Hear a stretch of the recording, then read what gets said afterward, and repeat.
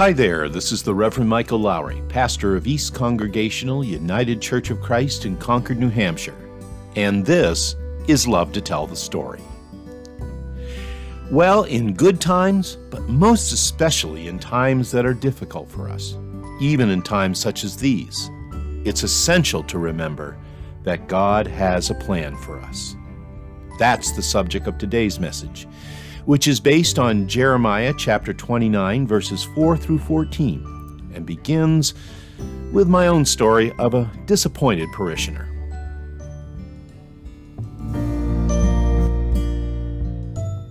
In retrospect, it was, to say the very least, a wake-up call. I had just begun my tenure as the student pastor of a small congregation up in Aroostook County, Maine. I was only 3 weeks in, as I recall. Now understand, like most student pastors just starting out, I was essentially, clueless. But what I lacked in experience and ability, I made up for in energy, enthusiasm, and sheer determination, fueled by the leading of God's Spirit, and so excited for the care of God's people. I was, in a word, totally jazzed by what I was doing. I was learning my way around. I was getting to know names and faces. I was sweating every line of the Sunday sermon to the point of absurdity.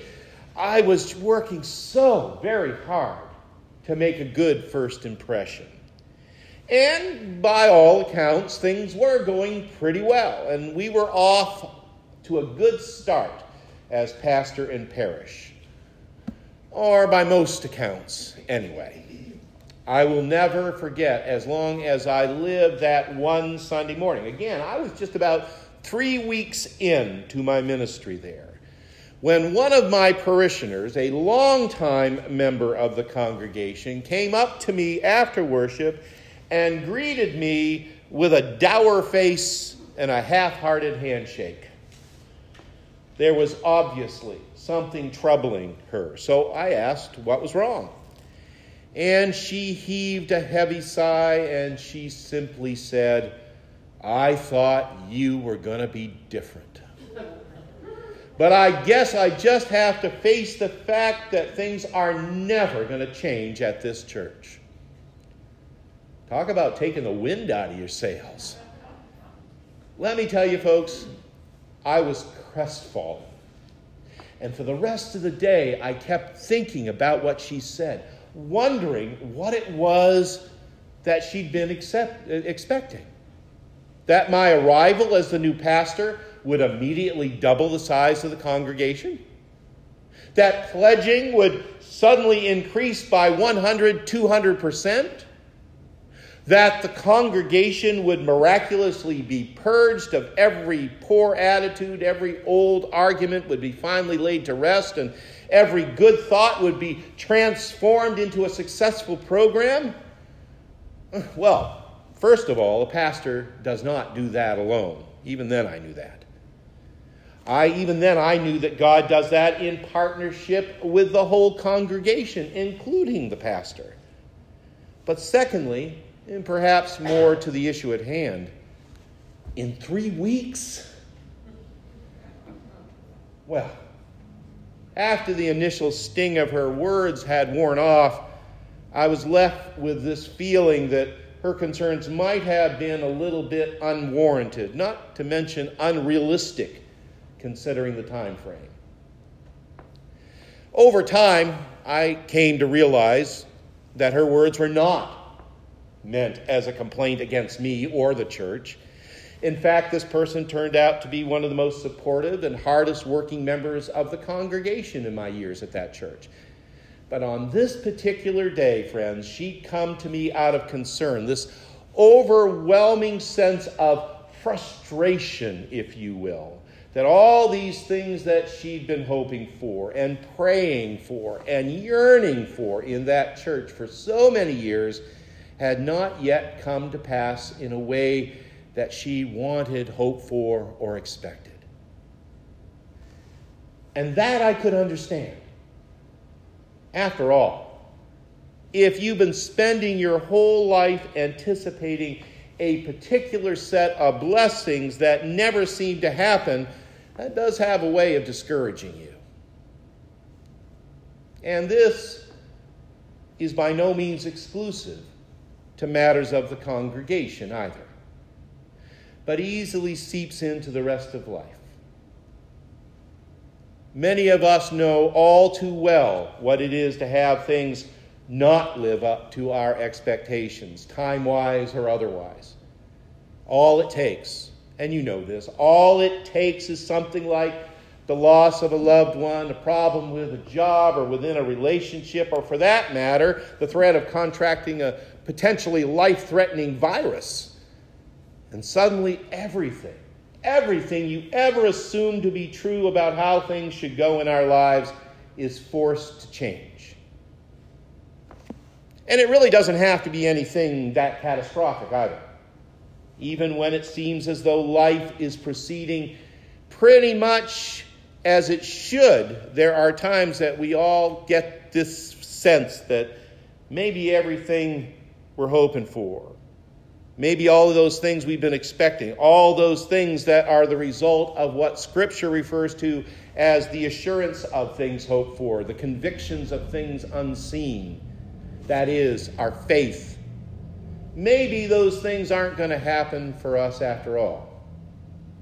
Suffice to say that there are times for most, if not all of us in this life, that we begin to believe that the promises that have been made will never, ever be the promises fulfilled. And that, friends, is the context by which we need to approach our text for this morning, the one that Cindy just shared with us.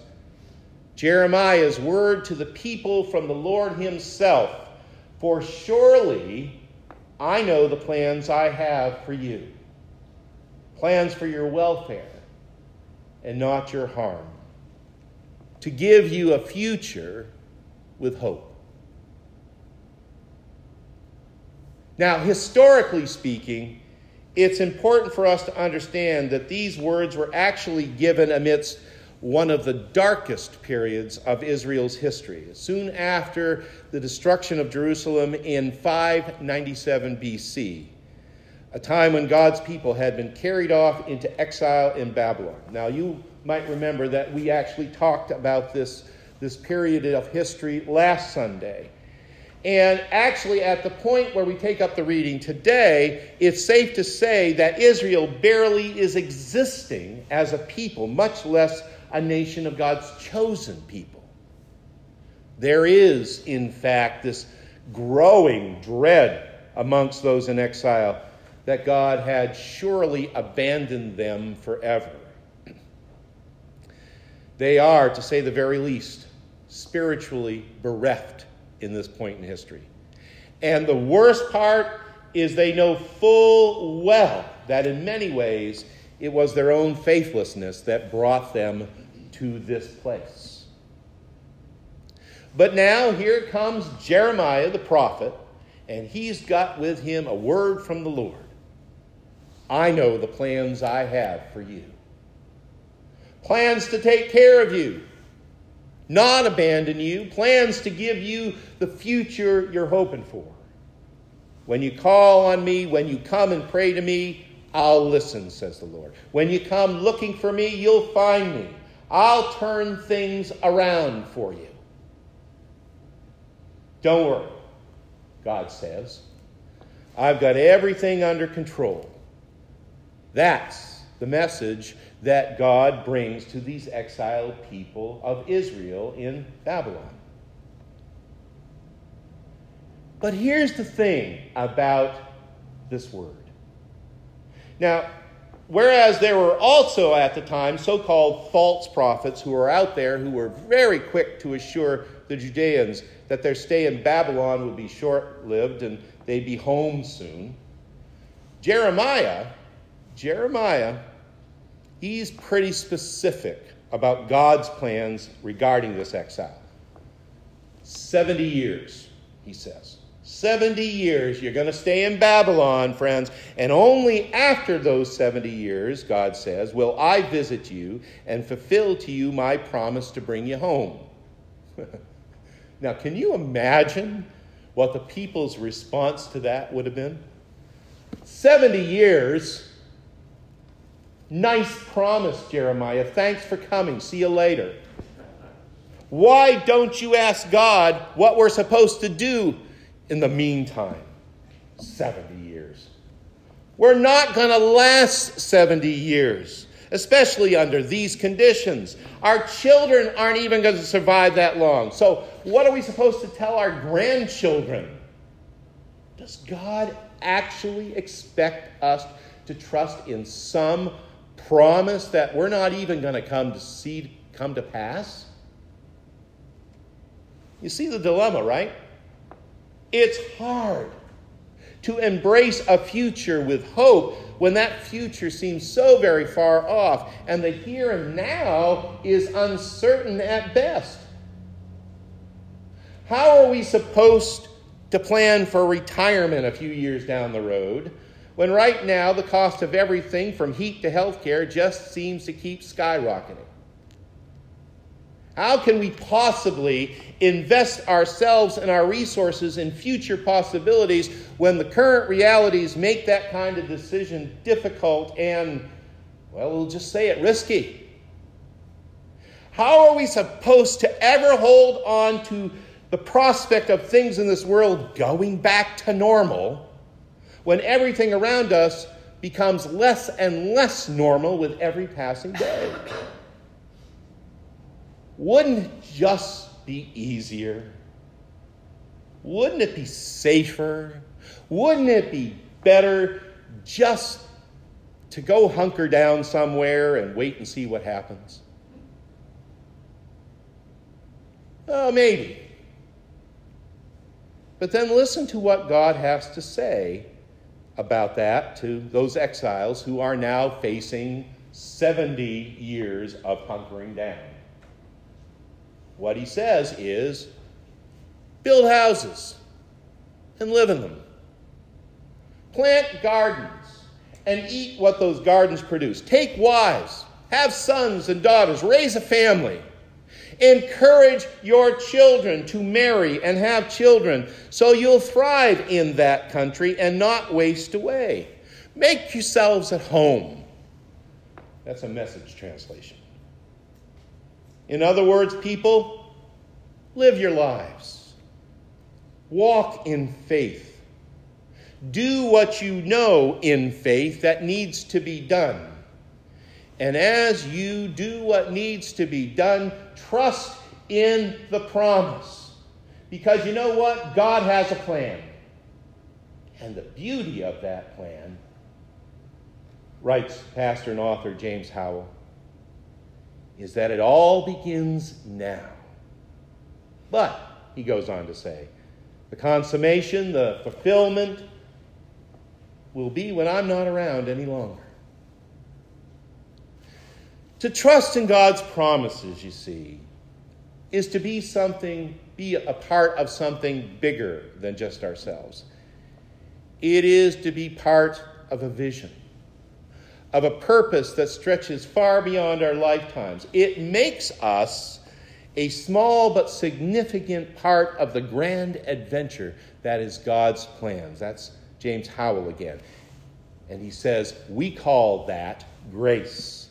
And grace gives us hope, which is dogged enough to cope with unrealized dreams and seemingly delayed results. Those are good words, but what does all this mean for us, friends? Well, in terms of our lives, yours and mine, it means keeping on with faith, hope, and love, even when everything that comes at us in this life would seem to take us off the pathway. It's about looking for and seeing God's presence and his power in the midst of everyday, ordinary activities. And it's in recognizing that even though all has not yet been revealed, God is at work fashioning that promised future.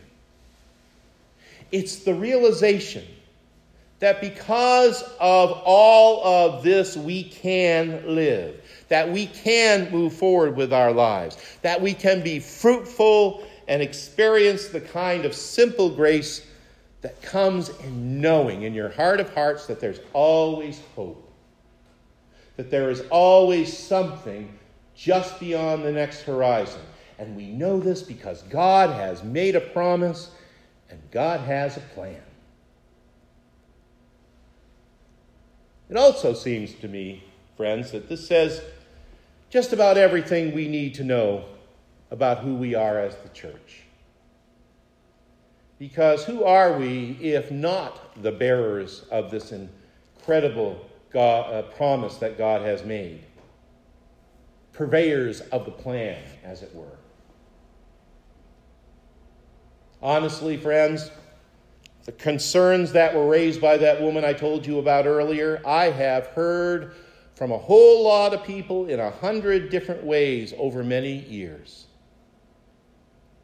And I get it. We gather together as the church, this incredible place where we found faith and community. And we are grateful for the many, many ways that God has blessed us here. But still we worry. We begin to wonder in these uncertain times how it's ever going to last. We concern ourselves, and rightfully so, with money matters and tight budgets. We speculate on how long we can possibly hold on given our limited resources. And these days, we wonder aloud if we can ever really get back to what was normal before COVID changed everything.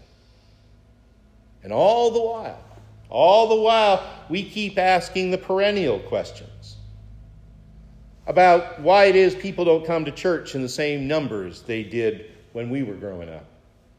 How it is that the world has become so secularized, to say nothing of being so divided and divisive these days, that the church comes off as somehow antiquated and out of touch in the process.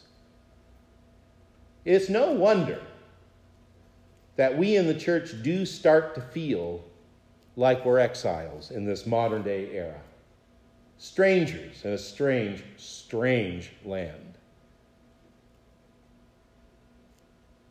But you see, even to this, God's word remains the same. Surely I know the plans I have for you.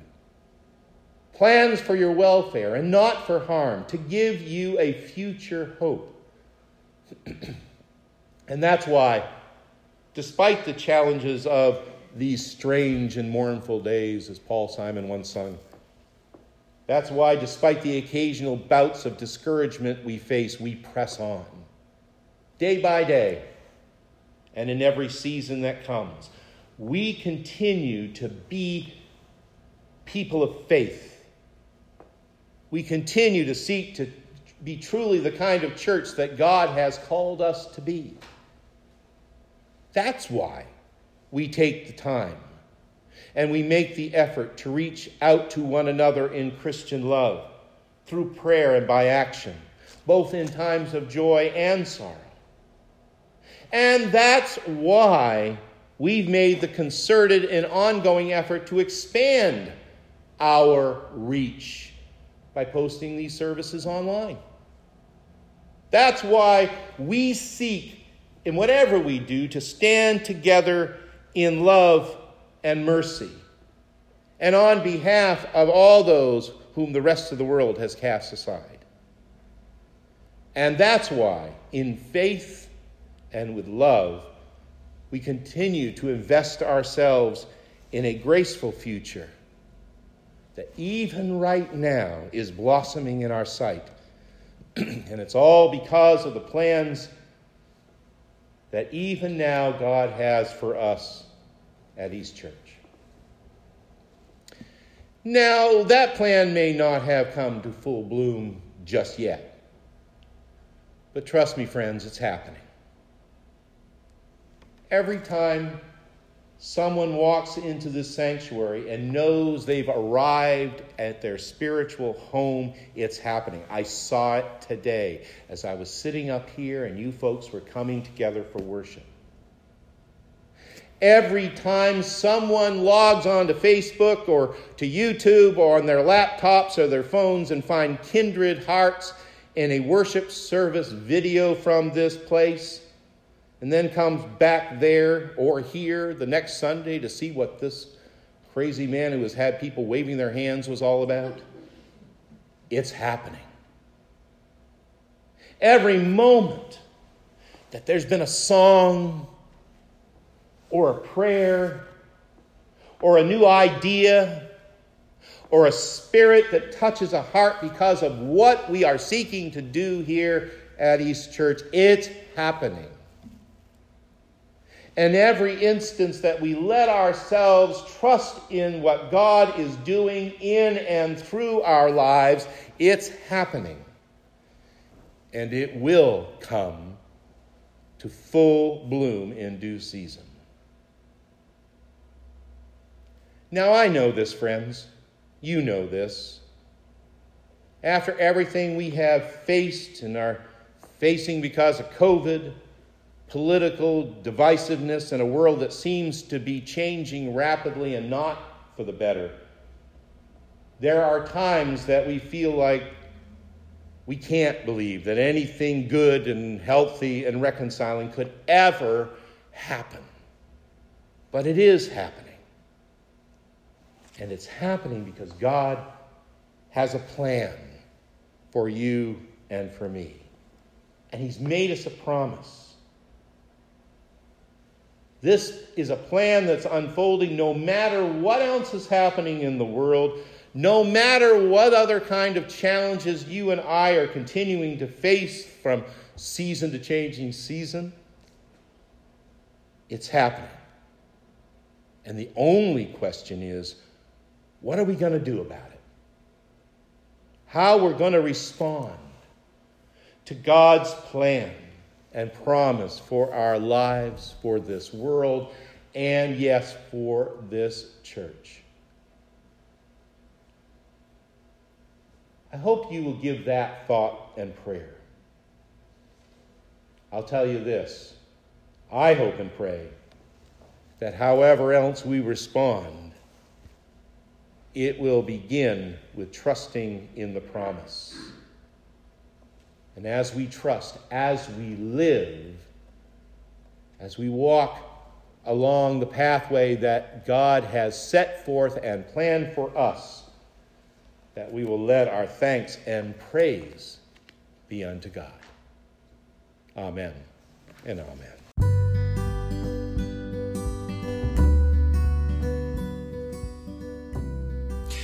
And that's the message entitled, The Plans I Have for You.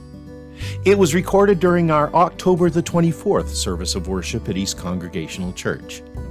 As always, we'd invite you to join us for in-person worship at East Church.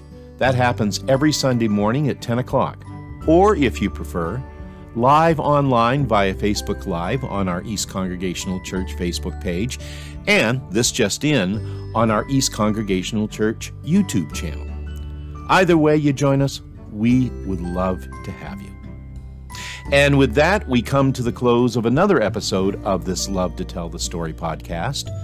I'm Michael Lowry, and I thank you so much for listening. And until next time, stay safe, be well, and may God bless you with a great day every day. We'll talk to you soon.